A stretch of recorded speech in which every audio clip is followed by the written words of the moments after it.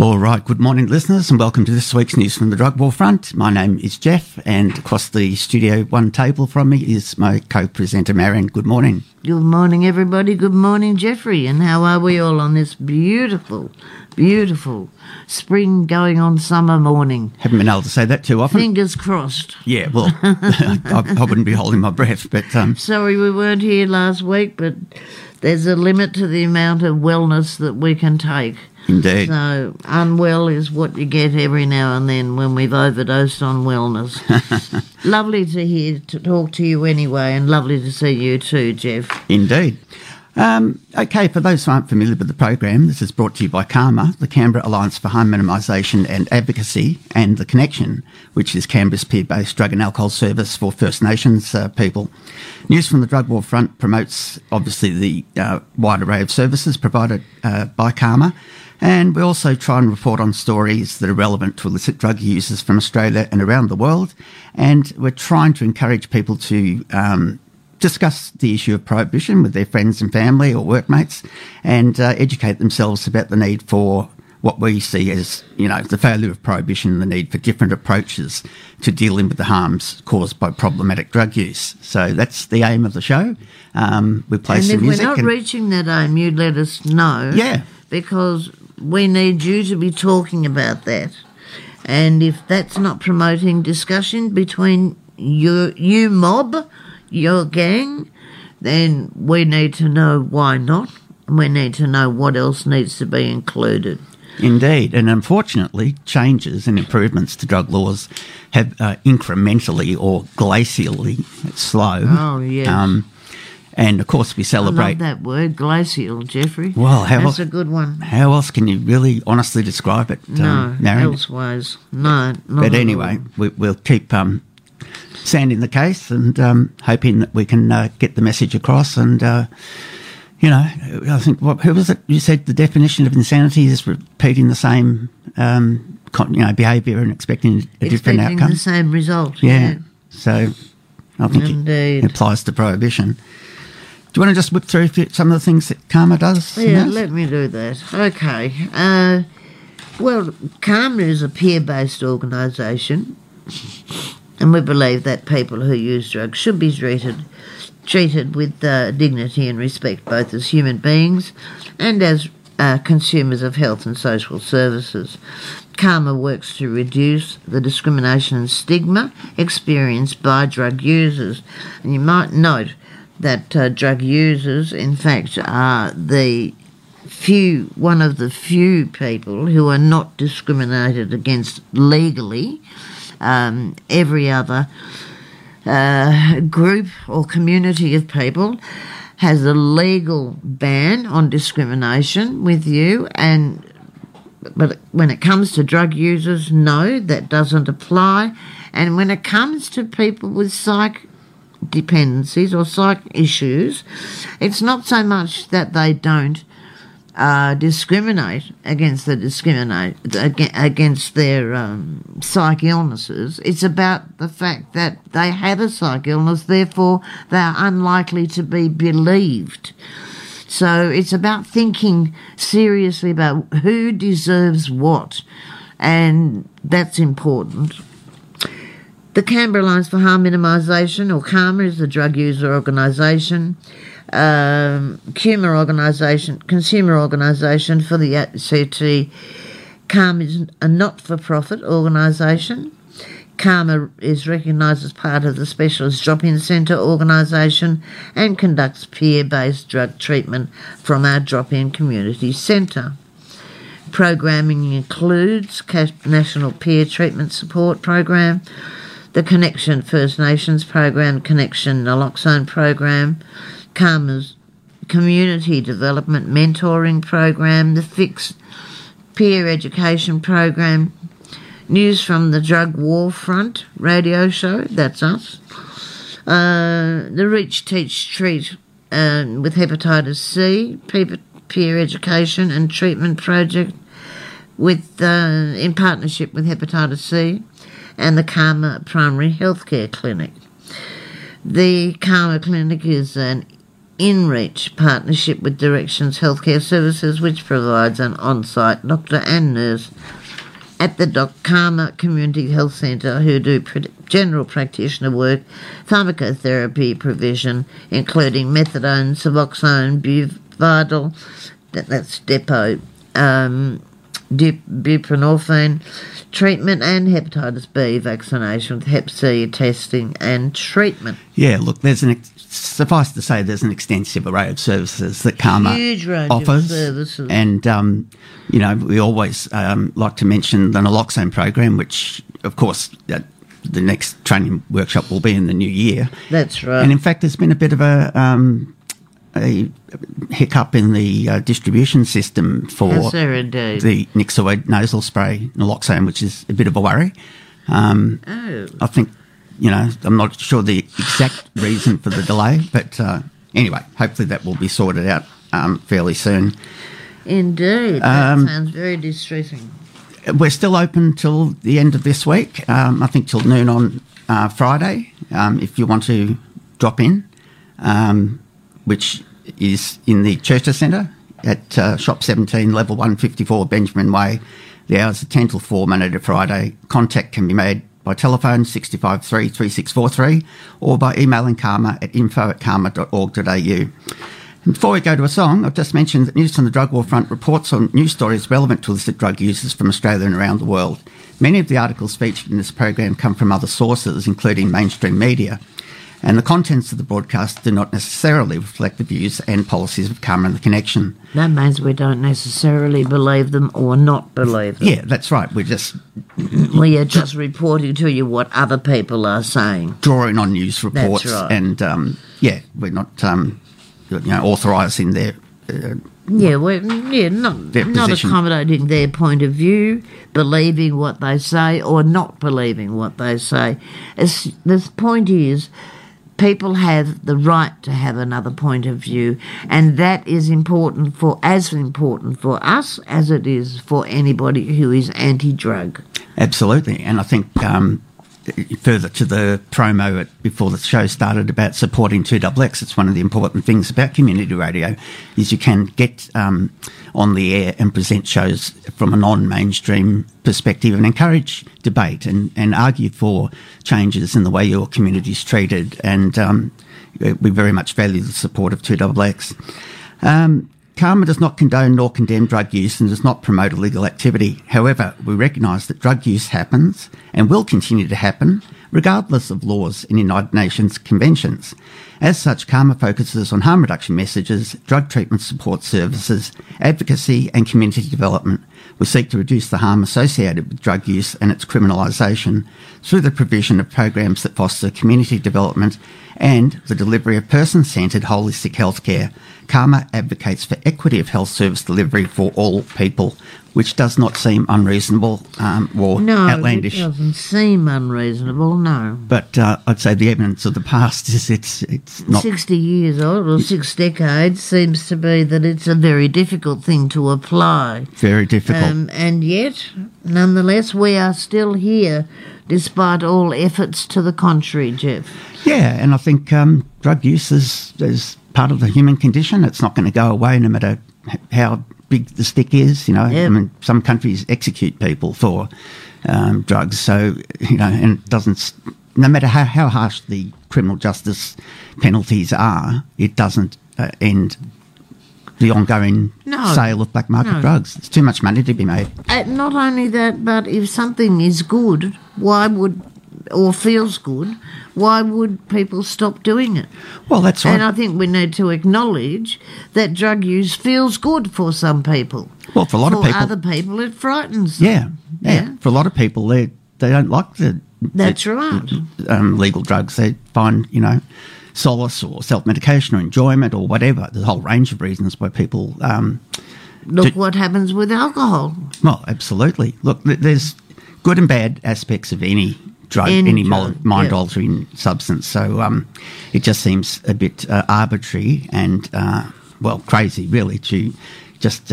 more political than practical, yes? I think so. And you've got to look at the profits behind the massive black market Indeed. In illicit drugs. Anyway, we'll go to our first song. I don't think we've played an animal song for a little while. We love this band. It's one of our favourites. This is House of the Rising Sun, the Animals. Good for them.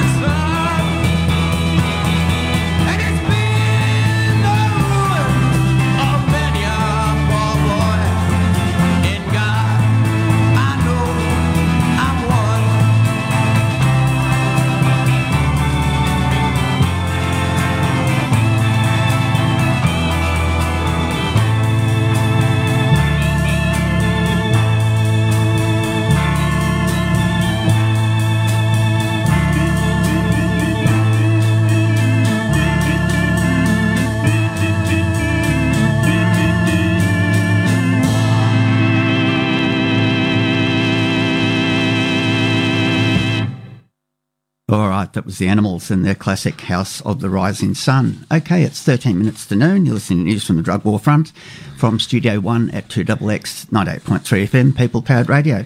I thought this story was bizarre, to say the least, Marion. It basically is from yesterday, And it says... a scare piece, Geoff, yeah, a scare piece. I think that's a good description. It says, likely a nightshade, in quotes, Australians urged not to seek out spinach products for a recreational high. Now, this warning comes after more than 130 people. Everyone has seen the news, knows what's happened. People who ate a range of contaminated fresh food products and then suffered symptoms including hallucinations and delirium. Anyway, the piece is by Tasman Rose. Australians have been urged not to seek out contaminated baby spinach products for a recreational high after more than 130 people who ate a range of fresh food items suffered symptoms including hallucination and delirium. Authorities were on Sunday night testing the weed believed to be responsible for the widespread recall of products containing spinach, thought to have come from a farm in Victoria. People have been urged to check and dump any recalled products, including salad and stir-fry mixes, that have been sold at Woolies, Coles, Aldi and Costco. Food Standards Australia New Zealand is coordinating the recall of the products. Symptoms can be severe and include delirium or confusion, hallucinations, dilated pupils, rapid heartbeat, flushed face, blurred vision, dry mouth and skin and fever. The Victorian grower at the centre of the recall, Riviera Farm, said testing was underway on weed plants, quote, which can have health consequences if consumed. It is believed the weeds were harvested alongside the baby spinach and processed as such. Dr Brett Summerall, Chief Scientist at Sydney's Royal Botanic Gardens, said it was hard to distinguish between many plant species when they were small. He suspected toxic plants, including nightshades, could be to blame. Quote, there are lots of plants that could do this, lots of weeds that are relatives to potato and tomato, he said. This is likely to be a nightshade. When young, they are just a few dark green leaves, which is probably not that much different to spinach. You're harvesting all these leafy greens now at a very young age, and sometimes it can be quite difficult to identify. Indeed. No, dear. Sorry. Okay. It's control. One person said green plant. Okay, so there are lots of plants that can do this, lots of weeds that are relatives to potatoes and tomato, he said. This is likely to be a nightshade. When young, there are just a few dark green leaves, which is probably not that much different to spinach. You're harvesting all these leafy greens now at a very young age. Sometimes it can be quite difficult to identify. Sign up for Guardian's free morning and afternoon email letters. No, that's for a promo. Your daily news roundup. That's a promo for the Guardian, man. Yeah. Summerall said farmers were facing the extra challenge of an exposition of weeds right across the country after months of rain and floods. We're just seeing lots and lots of weed infestations. You can have floods and things moving things around. It can be sometimes quite hard to control. Riviera Farm said it was working to identify which plant had caused the symptoms and how we can make sure nothing like this weed contamination can occur again. A farm spokesman said. Michael Curt, Chief Executive of vegetable peak industry body AusVeg, said weed that had ended up in the spinach products was a leafy green product. It's another piece of plant matter from a weed that has been found on this particular farm and has made it through the harvest and packing process and then into the products. It's not the spinach itself that's causing these health issues. Okay. Well, I don't think people that eat spinach have experienced that in normal times. No, generally I don't think they would have noticed that. So anyway, people, the Kamarai Warranea people, and not to go searching for the contaminated product or pick and eat weeds they could not identify in search of a cheap high. Now, we say that about everything, not just about weeds that you can't identify, but mushrooms, about pills, or any kind of that's the danger of not knowing what weed you're ingesting. Or something you can't identify. Don't take it. Yep. Now that we have drug check procedures available on Thursday lunchtime and Friday evening. You can go and get your drugs checked and find out what is actually in the product that you may be enticed to consume. Indeed. People might be tempted to go out picking weeds thinking that they'll get some sort of high, but it's really important to remember that, yes, there might be some hallucinogenic side to this, but there's a whole lot of really horrible health issues, he said. Whether it's a mushroom or whether it's the sort of weeds, if you don't know what you're eating, don't eat it. Almost 90 people in New South Wales had reported symptoms after consuming baby spinach by Sunday morning, with at least 33 people seeking medical attention. A child who was admitted to hospital in Queensland on Saturday night, before being released on Sunday, was one of 26 possible cases in that state so far.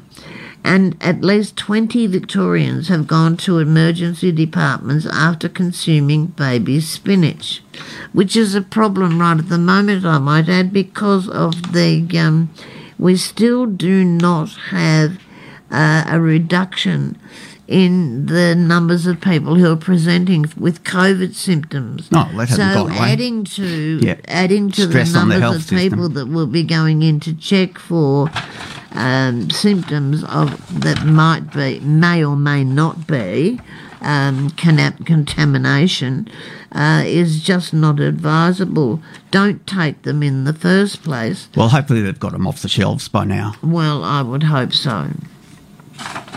And I guess the bottom line really is that we're not going to... people won't be taking it off the shelf voluntarily. If they don't take them. It's a mandated recall. Don't consume them. And if it's in your fridge, that's right. Take it back and I think you can get a refund. Yeah. Whether it's a mushroom or whether it's the sort of weeds, if you don't know what you're eating, don't eat it.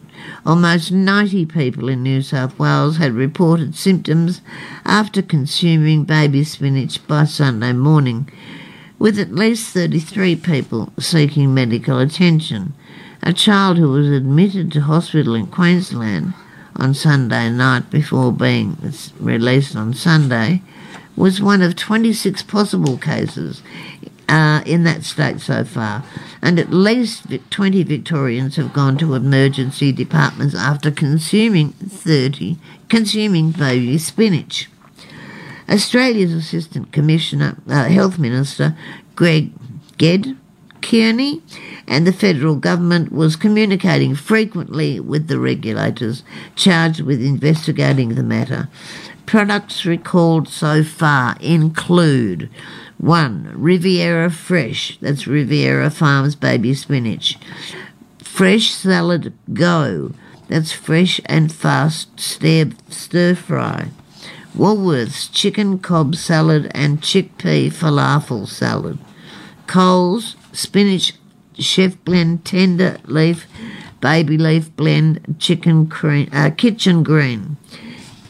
Kitchen Green Goddess Stand, Kitchen Chicken, BLT, or bacon, lettuce and tomato salad bowl, Kitchen roast pumpkin, feta, and can't get anything with spinach in it. Anything that looks like it's got spinach in, or leafy green. I'm sure they'll have a list up in the supermarket. Walnut salad, kitchen smoky Mexican salad, kitchen egg and spinach pots. Investigators from Food Standards Authority believe that spinach was contaminated with unsafe plant material. A spokesperson said the authority had been advised that it's likely that there is one source of the contamination, and it's working through the supply chain with the relevant jurisdictions to ensure any other affected products are being identified. Anyone worried they may have been affected is being urged to seek medical attention. Yeah, well, let's hope that it's a warning for the future for, some of these plants that are grown next to other... Look, I think it's a warning from the past. It's an echo of the past, Jeffrey, in a lot of ways. I think young people were not just reading but consuming information about so-called drugs or things that they thought were drugs, consuming them and then wondering why they were not feeling well the next day. Yeah. And it's largely because they don't know what's in them. These days we have a drug checking agency. There is no reason why you should take a drug and not know what is in it. There is no reason to be afraid of the drug checking agency. No. There is no identification of you as an individual. You will not be identified as a drug user.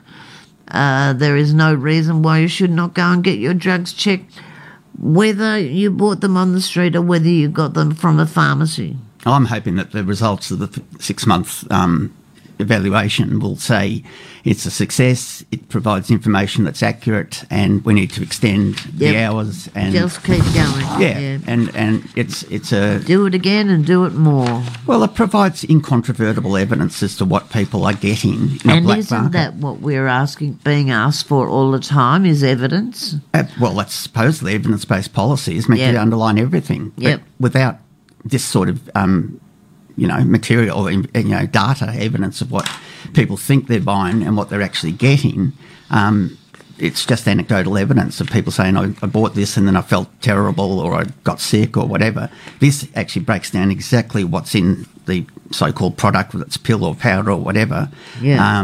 And the person can be told that information and make a decision based on that factual evidence, because it's very high-tech equipment that they're using, and it's highly accurate. So let's hope it continues well into the future. No, I'm very pleased to have it. We are too. It's a great breakthrough in terms of learning about drugs, learning what we're consuming, learning about what we're putting into our systems. Yep. Excuse me, and how to deal with that substance that we are consuming. Exactly. And that's what we want. Highly valuable. We've got the news coming up. On this radio show, always wanted to do that. Yep. We've got the news coming up, the 11 o'clock National Community Radio News, and then we shall return. So at 2XX FM 98.3, your support is important to us. Become part of your community station by subscribing, donating, sponsoring, or volunteering. Visit us at 2xxfm.org.au. Yeah, welcome back to News from the Drug War Front, brought to you by CARMA, the Canberra Alliance for Harm Minimisation and Advocacy. Got a sort of short little piece about a movie coming out called Cocaine Bear, and the director has said that it's actually kind of about the war on drugs. Elizabeth Banks. This is from avclub.com, December the 16th. Elizabeth Banks says her new thriller serves as, quote, a revenge story for her leading bear, aptly named Cokie. Added to the list of things that Nancy Reagan wouldn't approve of were she still here today, Elizabeth Banks' latest film, Cocaine Bear. The premise of the project is as simple as the two words that make up its name. There's a bear, and that bear does copious amounts of cocaine. Inspired by true events that transpired in Georgia in 1985, Cocaine Bear follows a wild bear, charmingly referred to as Cokie on set, that ingests millions of dollars worth of cocaine after a smuggling operation goes off the rails. Quote, I knew when I read the script that I had the ability to make something truly unique, Banks told Entertainment Weekly in a recent interview, also sharing that the period of stimulant-induced chaos was, quote, a fun chapter in that bear's story to explore. Sadly, the real-life Cocaine Bear met a more immediate tragic end than its on-screen double.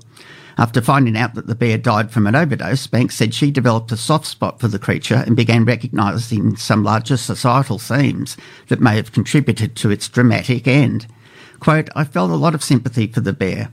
Like, wow, this bear, which in real life ended up dead after eating all this coke, ended up being sort of collateral damage in this war on drugs.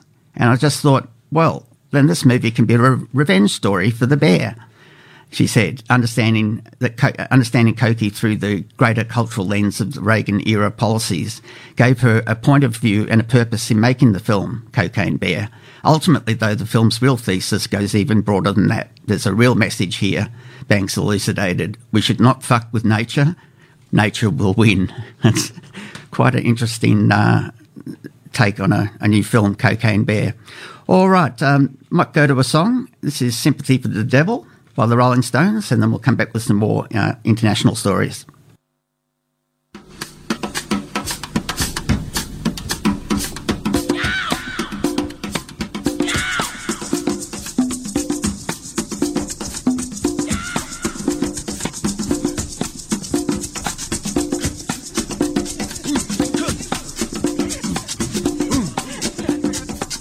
Please allow me to introduce myself.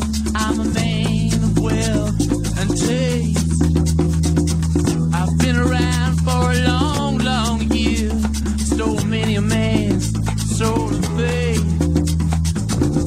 I was around when Jesus Christ had his moment of doubt and pain. Made damn sure the pilot washed his hands and sealed his face.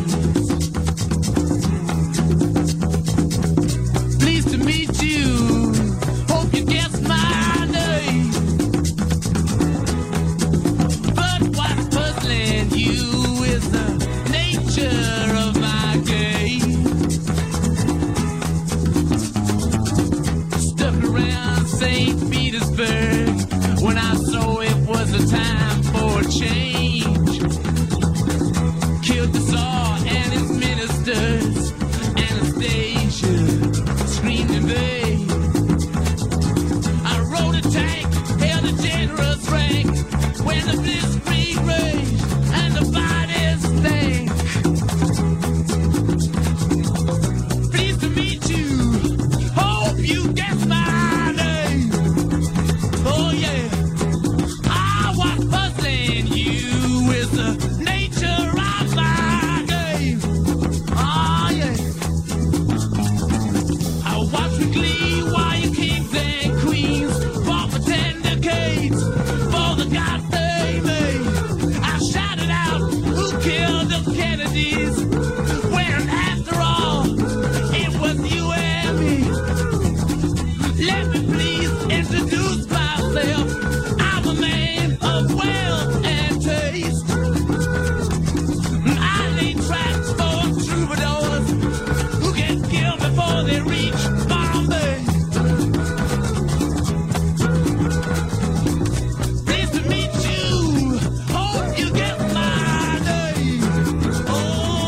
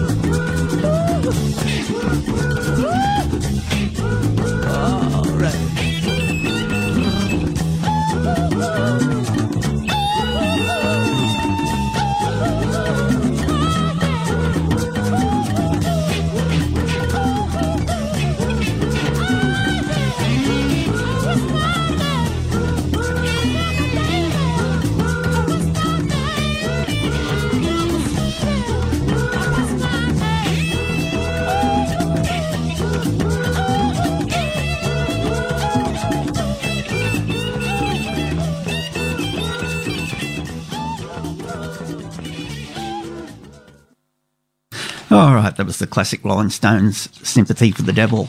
It's coming up about 13 minutes after 11. You're listening to News from the Drug War Front with Geoff and Marion in 2XX's Studio 1, 98.3, People-Powered Radio. Now, this story is quite long. It's about the American music community trying to fight the drug overdose epidemic there. It's from pitchfork.com, written by Mark Hogan, December the 16th. And given that we are always promoting naloxone, I thought it was relevant story to... Very much so. Anyway, bear with us. It's fairly lengthy. Naloxone nasal spray is safe, simple to use and life-saving. Artists like Animal Collective, Pearl Jam and Twin Shadow are working to make it available at every concert venue. But it's not going to be easy. When George Lewis Jr., also known as the musician Twin Shadow, checked himself into a Thousand Oaks, California rehab centre last year, he met several people whose lives have been saved by naloxone, a medication that can reverse opioid overdoses. He also met Sheila Scott, whose non-profit, Luke Love Foundation, now teaches families how to use the intranasal treatment. The foundation is named after her son Luke, who died from an overdose. Lewis's rehab spell and acquaintance with Scott cemented his belief that making intranasal naloxone widely available is a simple, practical step towards alleviating the nationwide opioid overdose crisis, which can otherwise seem intractably complex. About 108,000 Americans died from drug overdoses last year, a grim historical high driven mostly by fentanyl, the potent synthetic opioid that is spread throughout the illicit drug supply, killing people who unknowingly ingest it after it has been surreptitiously added to drugs like cocaine, heroin or pills stamped to look like other drugs. And that goes to our argument about, drug checking and... You need to know what you're taking. You need to know what you're taking. Drug checking is really important. It's critical.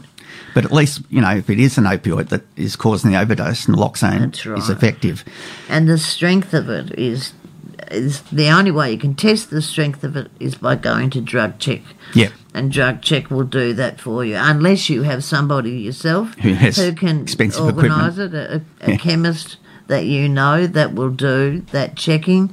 You need to go to the drug check agency and get that drug checked. I think the equipment's pretty expensive, Marion. Oh, I think so, yep. Anyway, drug overdose, primarily due to fentanyl, was the leading cause of death for young people in 2021, and awareness campaigns have risen up in the music industry in the wake of several tragic deaths within the community. Contrary to the famous Pulp Fiction-style imagery of anti-overdose injections to the heart, a classic image, naloxone, sold under brand names such as Narcan and Cloxido, I haven't heard that one before, can be administered by spraying it into someone's nose. According to the Centre for Disease Control and Prevention, naloxone will not harm someone if they're not suffering from an opioid overdose and there is no potential for abuse. Administering it can be as simple as tilting a prone person's head back, inserting the tip of the nasal spray into their nostril and pressing to release the dose. Yep. It's not hard. Nothing difficult about it. Okay, Lewis has advocated for the distribution of naloxone at concerts via social media, and he's speaking about his recovery from dependency for the first time publicly in hopes of shining... hopeless of this I am... shining a light on the cause. He's quoted as saying, buildings are required to have fire extinguishers on the wall, he says. How much better would it be if every security guard at a venue had Narcan on them? Speedy Ortiz and Sad 13, singer guitarist Sadie Dupuy started carrying naloxone spray at shows at 2019 and has been prominent voice for getting overdose prevention tools into people's hands. Quote, the more music fans are advocating for it, the more musicians are advocating for it, the more venues have to pay attention, she says. And the more folks know to be looking out for each other in the music community.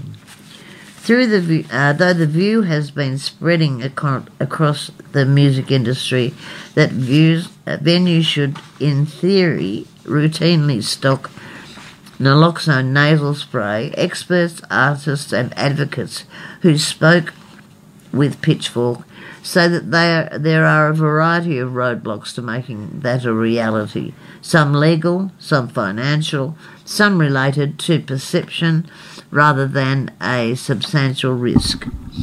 Naloxone is available for purchase without a prescription at local pharmacies in all 50 states, plus Washington DC and Puerto Rico. Some states and cities help distribute medication for free. In October, New York City passed a new law that provides naloxone kits to clubs and bars. The FDA, the Federal Food and Drug Administration, recently signalled that it might formally approve over-the-counter naloxone sprays on a national level as well. Well, that'd be a nice change. That is, isn't it? But there are legal considerations around actually using it that depends on city and state rules. According to the Prescription Drug Abuse Policy System, a database of prescription drug laws operated by Temple University's Beasley School of Law in 13 states, including Virginia, Arizona and Florida. Someone who administers the medication to another person does not have a guaranteed criminal immunity. Quote, if you want to be treated like a fire extinguisher, you've got to go to your government officials, and says Tim Epstein, an attorney who has acted as a general counsel for dozens of major festivals, including Pitchfork Music Festival, Life is Beautiful and Riot Fest. Yeah, you've got to have good Samaritan laws. That's right. So you're exempt from any comeback if a person dies. They have to have some protections. Also, according to Epstein, regardless of how proactive local government might be in advocating for the use of naloxone, promoters and venue staff still need to be wary about administering it because they're not insured as medical professionals and could open their business up to a lawsuit if something goes wrong. Yeah, and people get nervous that, if it's not absolutely clear, if there's any possibility of them getting sued or... Something that we have noticed in Australia that has made a lie of that statement is that the application of naloxone or of Nixoid or however you want to phrase it has no other effect than reversal of overdose. Exactly. No other effect can be noticed. Exactly. It will not kill anyone. It will not make them ill. No. It will not add to their overdose. It will simply reverse the effects of opioid overdose. Yeah. All right, the piece goes on, but the question of what might go wrong for some experts is largely illusory when considering that a drug that the CDC asserts carries no risk of harm to its recipients, quote, in which scenario do you think there's more likelihood you're going to be held liable for something, asked Nicholas Terry, Executive Director of the Centre for Law and Health at Indiana University, for allowing a life-preserving, FDA-approved, available without a prescription drug at your venue, or being sued because someone didn't get the right first aid they needed. Terry believes that prescription and lack of education are the real barriers to acceptance. I've read that some promoters say it's very difficult to get insurance. I don't think that is a particularly real barrier. With so much about people who use drugs, addiction, harm reduction, the greatest enemy remains stigma. It's people thinking there's something definitely wrong with these people because they suffer from a chronic disease. Would a promoter ever say, oh, I'm sorry, diabetic, you can't bring your insulin in? No, I don't think that... I don't think so, no. I don't think that would happen. Dr. Scott Hadland, an addiction specialist at Mass General for Children in Boston, responds approvingly to the idea of distributing naloxone spray at concerts. Quote, I think this is the right intervention, he says, noting that the average age of overdose has been shifting younger and younger. As for naloxone, he says, it is a safe and effective way of reversing an overdose without any concerning side effects for the vast majority of people. Due to complications real or perceived, not to mention the $150 retail price tag Wow. for a 2-dose kit of Narcan. That's expensive. Yeah, I think ever since demand has gone up, the price has gone up, which I guess is Yes, not it does surprising. one follows the other, does it not? Yeah, sadly. Major corporations like Live Nation and AEG may be unlikely to begin outfitting security guards with naloxone anytime soon.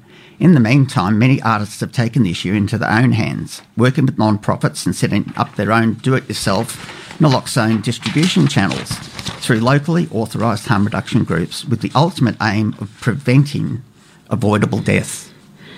Once non-profit working with naloxone at concerts this must be the place, bolstered by a donation from Cloxardo manufacturer Hikma. The Columbus, Ohio-based outfit distributed almost 11,000 intranasal naloxone kits at large-scale events from Bonnaroo to a Burning Man. That's a festival this year. Yep. Co-founders Angela Traverse Hayward and her husband William Perry told Pitchfork next year they aim to double or even triple their distribution of the kits. Travis Hayward and Perry have also met with individual artists, including Waves Nathan Williams, who now carries Narcan to pass out at the merch table, and to venue staff at shows, he says. Naloxone distribution hasn't been limited to the indie realm. On a September arena tour promoted by Live Nation, Pearl Jam teamed up with Portland, Oregon non-profit project RED, and local harm reduction organisations to distribute more than 2,500 Narcan kits. Quote, overdoses are the number one cause of death right now for young people, Pearl Jam told Pitchfork in an emailed statement. So if we can talk to parents and provide them access to life-saving treatment in a safe place, we're going to take advantage of that opportunity. However, whether due to concerns about liability or sheer lack of information, some venues and promoters are reluctant to allow naloxone distribution even when artists and activists are doing the work themselves. Morgan Godwin, founder of the Portland, Oregon overdose prevention non-profit Beats Overdose, partnered with legal harm reduction volunteers, pass out naloxone on recent tours with Atmosphere and Cypress Hill. A 2021 tour featuring both artists went off smoothly, but when Atmosphere hit the road again this year, Godwin noticed that venues had become more circumspect about her project. Something had changed, and I got more pushback from venues, Godwin says. Quote, we are able to flip a lot of our refusals into acceptances, but it was exhausted. I don't want it to be a fight, and I don't think there's any reason it should be a fight. Except that it's an issue that is caught up in the realm of prohibition. Well, the morality of intoxication, it goes back to that, doesn't it? Is people are going to get intoxicated whether we like it or not. Yeah, and there's a fear of doing positive things and managing that intoxication. If you give naloxone to someone who's intoxicated with opioids, all that is going to do is reverse the effect of opioids. Exactly. Nothing else. That's right. And I'm surprised that the United States, that the United States is not on board with that already. They should have seen that coming miles away. They've been finding it really difficult to get enough supplies, whether to be able to select whether they provide it to this person or that person it should be any particular everyone. place. Yeah. It's ludicrous.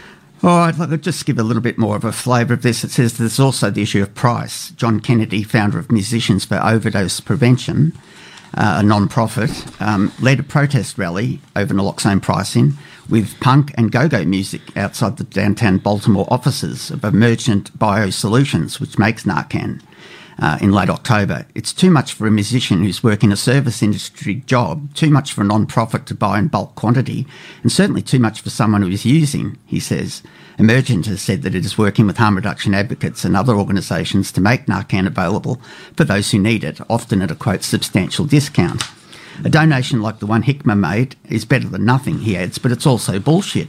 He contends that established industry players like festivals and major concert promoters should take steps to protect their own patrons by leading naloxone access efforts themselves, rather than rely on cash-strapped, do-it-yourself organisations to do it for them. And I think that's a great point. Yeah, very important. You know, you've got a duty of care, I would have thought, if you're making money out of concert I would have thought so too. There are a number of people who are in a position of to actually make money available, though, to organisations or non-profit organisations to buy the naloxone to where make are the available philanthropists? but where are they? Yeah. I mean, one thing the US does have is sort of a bit more of a tradition of philanthropy than wealthy people in our country. But philanthropy is the only way they're going to get it. Yeah. And that's the bottom line. We don't expect that in Australia. In Australia, we expect the government to provide. To take the lead in this area. Yep. But the United States, no, they take the lead in the moral confrontation of and consumption of drugs. But anyway, look, it's a good piece to see that action is building within the music industry and promoters and artists themselves to try and get more naloxone out there. So this is their customer base they're talking about. That's right. There's people who buy a ticket next year. If their customers are dead, they're not going to be buying their music, are they? I thought it'd be a no-brainer, and the government should legislate that the prices be lowered, or provide a subsidy or whatever. It's just such an effective antidote and will save so many lives. It's a no-brainer. And I can't understand why they're not making more of it than they are at the moment. Well, I guess if there's not enough of it, the price stays high. Look, I might do this song as a shout-out to Damo. It's Eminem and Lose Yourself.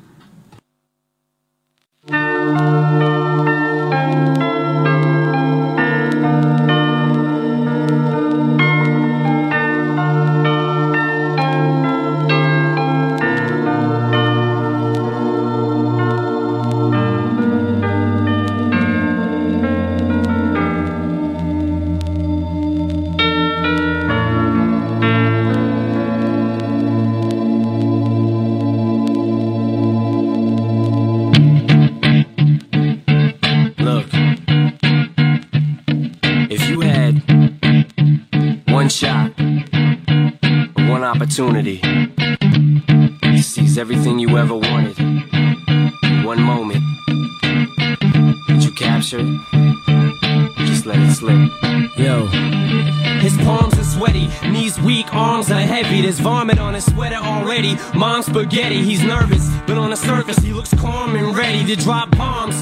But he keeps on forgetting what he wrote down. The whole crowd goes so loud, he opens his mouth, but the words won't come out. He's choking how? Everybody's joking now. The clock's run out, time's up, over, plow. Snap back to reality. Oh, there goes gravity. Oh, there goes gravity. Choke. He's so mad, but he won't give up. Daddies, he know he won't have it. He knows his whole back to these ropes. It don't matter, he's dope. He knows that, but he's broke. He's so stagnant. He knows when he goes back to this mobile home, that's when it's back to the lab again. Yo, this old rhapsody better go capture this moment and hope it don't get better. Lose yourself in the music, the moment you own it, you better never let it go.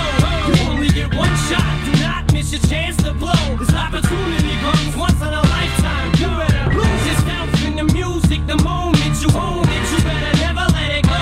You only get one shot, do not miss your chance to blow. This opportunity comes once in a lifetime. You better. The soul's escaping through this hole that is gaping. This world is mine for the taking. Make me king as we move toward a new world order. A normal life is boring, but superstardom's close to postmortem. It only grows harder, homie grows hotter. He blows, it's all over. These hoes is all on him. Coast to coast shows, he's known as the Globetrotter. Lonely roads, God only knows he's grown farther from home. He's no father. He goes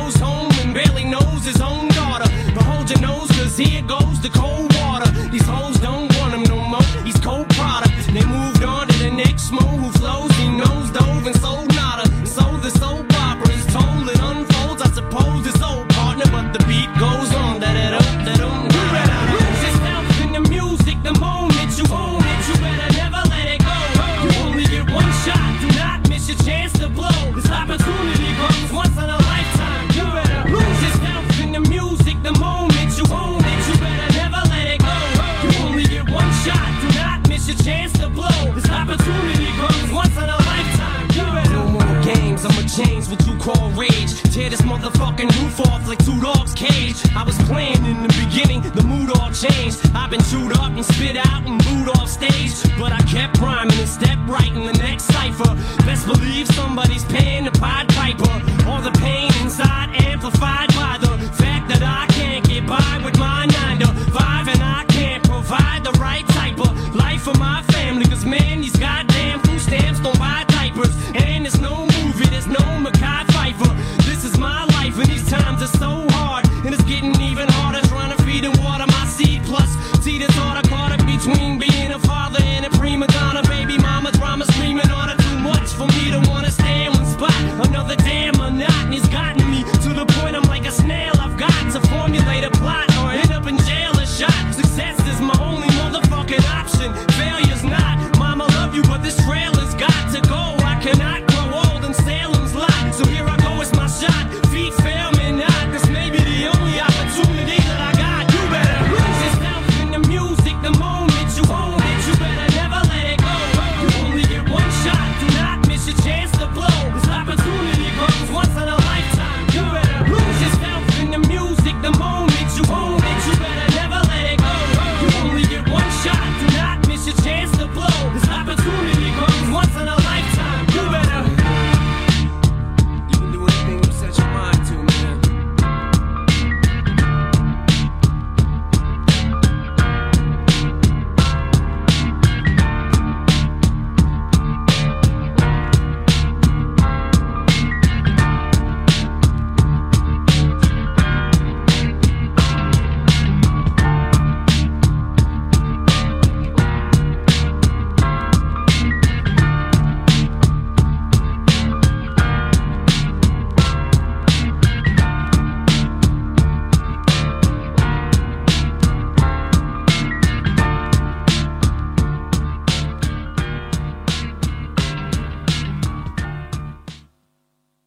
All right, welcome back. That was Eminem and Lose Yourself. I thought this story from America was interesting, Marion, because we mentioned it a couple of years ago that California, when they legalised cannabis, had actually set up a program to try and help people who'd been incarcerated for criminal convictions for cannabis, assistance to get into the legal cannabis industry. And unfortunately, it hasn't turned out as, beneficial as it was hoped in some ways. But anyway, this is from BBC.com, December the 18th. Making it big selling legal weed is harder than it looks. An initiative in California is giving people harmed by the war on drugs a chance to make it big in the burgeoning legal cannabis industry. But participants say making it big is really a lot harder than it looks. Every night, Julian Nelson sleeps on a sofa inside the office of his cannabis business in Oakland, California, in case armed robbers break in again. Shelves of pre-rolled spliffs, pet comfort CBD oil, hash caramel chocolate bars and sour green apple cannabis sweets fill the place. The shop, Green Gold Delivery, is perfectly legal and licensed by the city, but it's frequently targeted by thieves. When I first got started, someone broke in and wiped me out, completely stole everything, Mr. Nelson said. He bought more security equipment but got robbed again while he was out and lost $15,000 worth of product. Jesus. Having a licensed weed business means a lot to Mr. Nelson. He'd been arrested multiple times for cannabis possession in the past. When it happened a third time, it was after police raided his home and he served time in jail. But an initiative called Social Equity gave Mr. Nelson the opportunity to open a legitimate business. The city program aims to minimise barriers to the legal cannabis industry for those targeted in the so-called US war on drugs, a decades-long policy that was found to have unfairly targeted black and Hispanic Americans, putting small-time users or sellers in jail for drug possession. Begun in 2017, the program was the first of its kind in the United States and has received over 280 applications. The social equity licence is supposed to give these communities a slice of California's billion-dollar legal cannabis industry and bring some diversity. The state decriminalised marijuana back in 2016. It's been replicated in other US states, and even London Mayor Sadiq Khan has visited social equity business in Los Angeles to learn about them. But while those who have opened special shops who have opened shops have expressed pride in being able to operate legally. They have also been beset with problems: access to capital, banking difficulties, bureaucracy, the high tax on legally sold cannabis, and crime are just some of the hurdles they've had to deal with. Mr. Nelson said that though business is good, it's not always been easy for him or others in the program, and it remains an open question as to whether social equity has really opened up the legal cannabis industry as it intended to. The program was born more than 50 years ago after US President Richard Nixon declared the war on drugs in 1971. Called drug abuse, quote, public enemy number one, end quote, and addiction a national emergency. Since then, the size and presence of federal drug control agencies increased, as did arrests, incarcerations, which affected people of colour at much greater proportions. According to a 2020 study by the American Civil Liberties Union, black Americans are almost 4 times more likely than white Americans to be arrested for marijuana possession, despite using at similar rates. That sounds about right, doesn't it? Yeah, that's a heavy element of racism. An important study by Oakland City Council in 2017 found that African Americans in Oakland made up 80 to 90% of police cannabis arrests each year, while residents represented just 4%. White residents, represented just 4% of arrests. Under social equity, half of cannabis licences go to applicants who live in areas that have a high number of arrests and incarcerations for weed possession. They also get licence fees waived and can apply for financial support in the form of grants and loans. Which I think when we first heard about it, we praised, as being... We thought it was a great idea. And little did we know that the racism would actually highlight itself in such a way as to make it just so damn obvious. I mean, we've been saying it's been a political and a racist issue for so many years. We just sound like a broken record. But it's that hard when to it comes overcome. to something like this, that makes it so obvious that it's a political and a racial issue, where you're talking about giving people or waiving fines, waiving fees for their licences, waiving fees for their approach to selling cannabis. It just seems silly that we have no reality, that nobody is sitting there. Where is the man who should be standing up and saying this is a political issue? Well, it's going to take this is a racial issue. Some activism and political courage to iron out those problems. Well, anyway, it goes. I'll go on. It goes from cop to cannabis consultant. Mr. Nelson says many cannabis businesses in Oakland have also been broken into. He believes it's because they operate with cash and legal cannabis has a high street value. And as a result, it's been subject to tests and regulations, so it's considered a premium and safer product. And that's interesting. It's actually a safe supply because it's properly regulated. Not long ago, he met Chris Eggers, 40, a former undercover cop turned cannabis business consultant. Mr. Eggers left the police force over a year ago to set up cannabis-compliant security solutions, which provides security advice to cannabis firms all over the United States.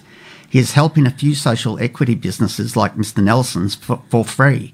He found that his experience of infiltrating criminal gangs gave him insights into the kind of weaknesses that armed robbers look for. The theft is only the beginning of the problem for many of these cannabis businesses. Mr. Nelson's still waiting on his insurance payout for the last break-in. a very common occurrence, according to Mr. Eggers. Insurance for cannabis is often so complex and difficult to understand that social equity business owners often get negative answers from insurers about their claims. Quote, robberies certainly hurt, but it's the aftermath that kills off these businesses, Mr. Eggers said. So there's a lot working against you. Isn't it, but? Government takes the green. When Tucky Blunt, 42, got a phone call from a friend telling him about social equity, he jumped on the opportunity. Mr. Blunt, who'd been arrested in 2005 for selling weed illegally, became one of the first to open a cannabis retail store, Blunt's and More, in the city. On the surface, he's doing well. A stream of customers, nurses, teachers, construction workers, pensioners.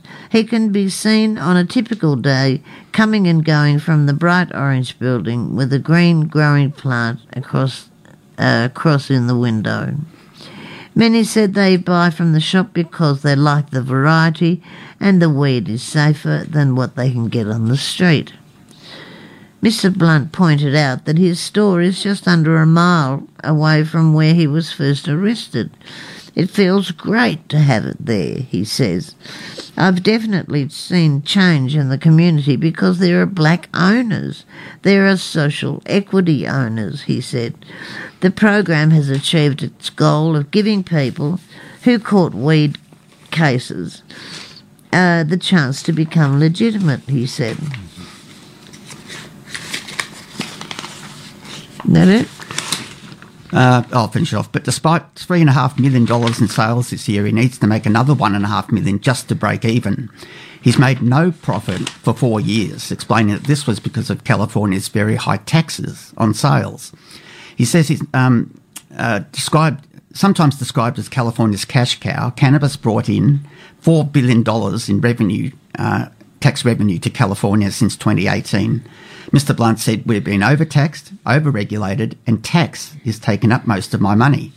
He also points out that while cannabis remains illegal in the eyes of the federal government, he does not get the tax benefit that other businesses can take benefit of. The state has listened to the industry and has implemented some tax reforms, said Nicole Elliott, Director of the Department for Cannabis Control in California's state government. Tax on the cultivation of cannabis has been abolished and rebates are to be given to social equity businesses. But there is only so much they can do while cannabis remains illegal at the federal level, Ms. Elliott said. High taxes may force people completely out of business, however. Mr. Blunt said, quote, 2 more years and I'm going. I'm not going to be a business just to stay in debt. I want to make some generational wealth for my kids' kids. I can't do that if I'm going further into debt every year. So that's a bit of a sad...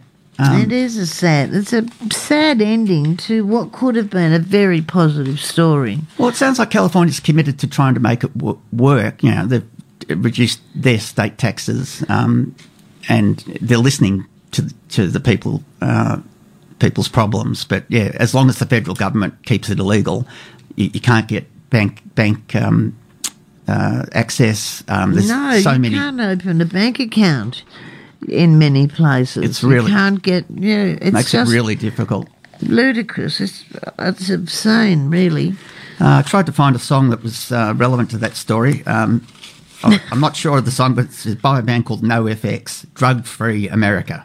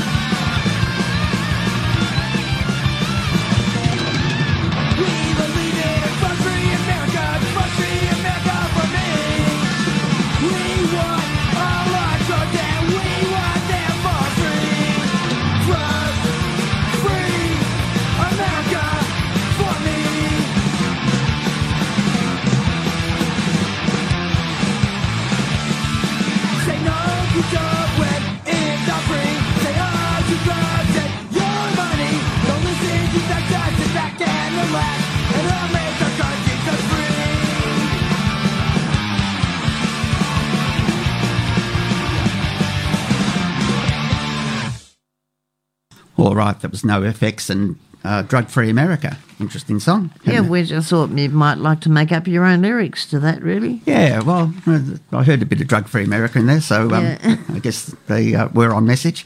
Look, just to finish, there's a short piece from France about Marseille's war on drugs. And it seems like the French port city of Marseille is again caught up in a dangerous drugs war. And I think anyone who's seen the old film French Connection with Gene Hackman will recall the important role that Marseille had in the heroin trade back in the day. Certainly, it was a transmission point without a doubt. It was. It says, fueled by enormous profits, rival gangs have gone to war with each other and also with police. The gangs have access to powerful weapons, and that means people are dying. The dealers operate out of the housing estates on the city's outskirts, where they've set up sophisticated and lucrative networks selling cocaine, cannabis and MDMA, or ecstasy. We're just traders, said one gang boss. Our mothers, they can't even pay the rent, so they can't even support us. We have to do this all alone. In this dramatic and confronting documentary, French broadcaster M6 gains rare inside access to the police's elite drug squad as it tries to bust open the drug trade. Oh, well, that'd be usual story. Same story. Sledgehammers breaking in doors and people in handcuffs. The cameras. Different accent. Yeah, in a different accent, yeah. The cameras capture the high-risk operations as heavily armed police units raid the estates, arrest the dealers and confiscate their stash. The French filmmakers also gain access to the drug gangs to explain their hierarchical structure, from the teenager who acts as lookout to the estate's entrances to the managers who oversee the street dealers. It's a business. Everyone has a role to play, says one organiser. The gang members also reveal that threats from rival gang members mean they need to be armed. Always keep something aside in case they want to attack, says one organiser. Between Marseille and the Kalashnikov, I beg your pardon. It's always been a love story. Every problem has a solution. With the Kalashnikov, the solution is quick. Well, that's pretty bluntly, isn't it? Well, it is, if you're not going to play ball with us. It is quick, that's true. It's a bit like the Mexican one, the money or the lead. Yeah, the bullet. right. Yeah, what would you prefer? And it's an appropriate way to end, this year's discussion on news from the drug war front. It's a continuation of this, largely a few, reforms here and there, but by and large, it's still the same system of cracking down on certain drugs, ever more spending on interdiction and police and I wonder if there's going to be any difference whatsoever in the chain, if there'll be any difference in how they approach from the Philippines their war on drugs.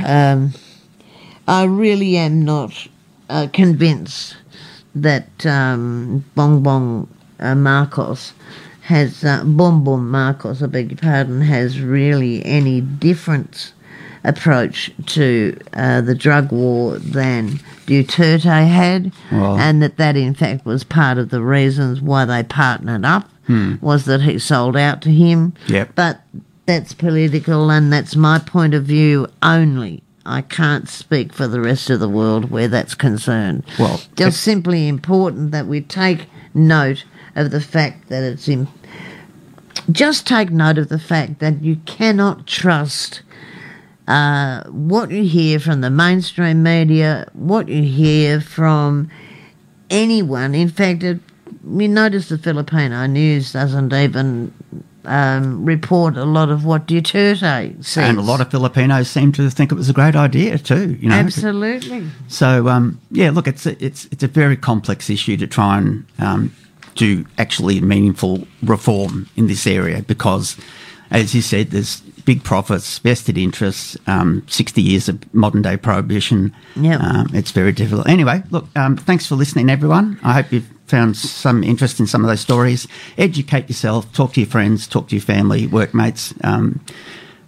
Prohibition is not going to solve the situation. Many former police chiefs have said we can't arrest our way out of this situation. And that's a really important point to take note of. We cannot arrest our way out of this situation. If we don't take note of that point alone, there's nothing else to be said. I mean, if you don't take notice of that issue, then what are you taking notice of? It just would be nice to hear that sentiment expressed by people who are still in their position. You know, it tends to come from people who've resigned or retired or moved on to another position. Yes, but, you know.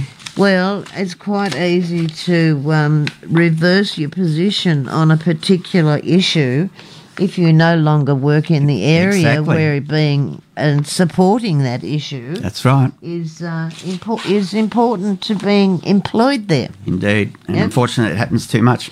All right, take care, everyone. Look after yourselves, and we'll leave you with our theme song. Have a lovely Christmas, do. Yeah, that's important. Yeah, and please stay alive. Yep. Look after your friends and look after yourself. Look after your friends, look after yourselves. Keep your supplies of naloxone up.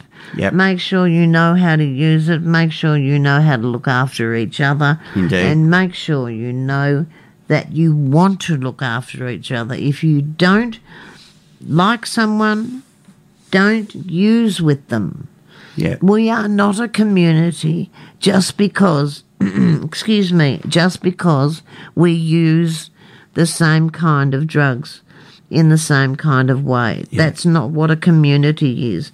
A community has to do with making sure that we get the outcome that we all need, and that is we stay alive, we stay healthy, and we stay well. Indeed. And stay around so that we can say it all again next year. All right, we'll leave you with Golden Brown. Take care, everyone. Bye.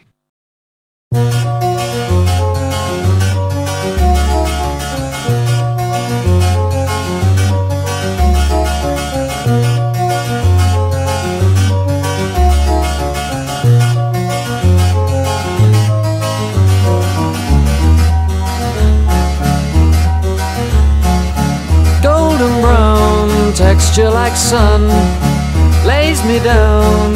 With my mind she runs throughout the night. No need to fight, never a frown with golden brown.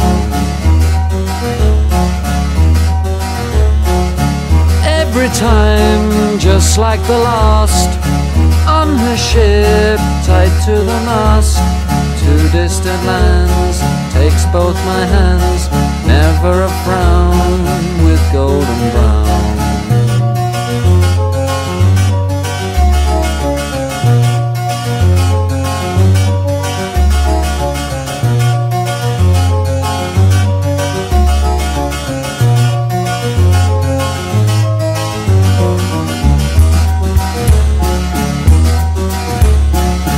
Golden brown, fine a temptress, through the ages she's heading west. From far away, stays for a day,